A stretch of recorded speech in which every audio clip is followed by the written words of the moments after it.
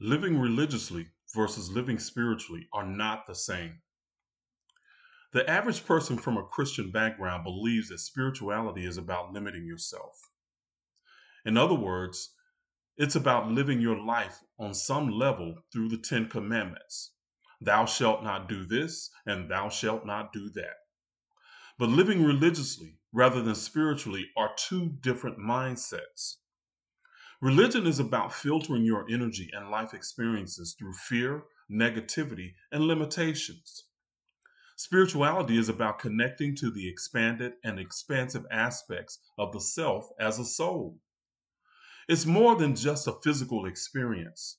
It's about intuition, which is connecting to the soul perception through your physical being. It's about recognizing your vibration as a source of guidance when understanding the natural, joyous nature of you as a soul. Spirituality is understanding that you are connected to everything in the universe with the fascinating ability to connect to other beings in other dimensions on this earth and elsewhere in the universe.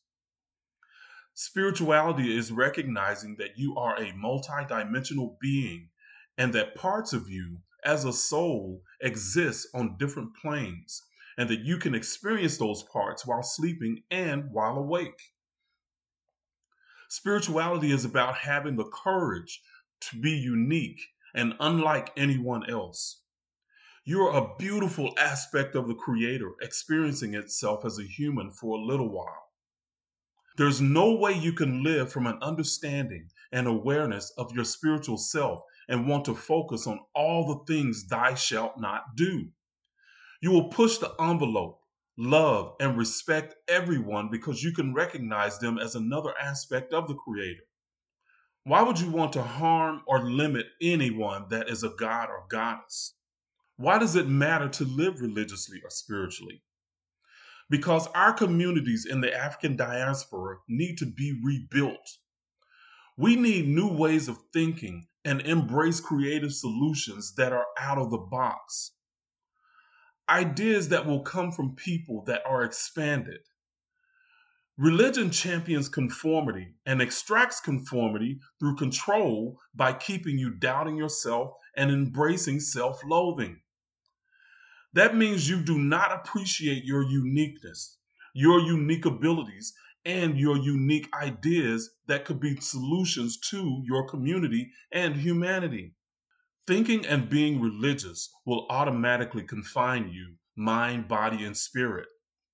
It's not about bashing religion per se. It's about exposing toxic programming that is bearing fruit within the people and communities of the African diaspora all over the world. Living religious versus living spiritually is not the same. Religion is living through fear and limitations versus spirituality, which is a courageous, expansive consciousness. Thank you for watching. Please like and share this video with all that will be expanded by it.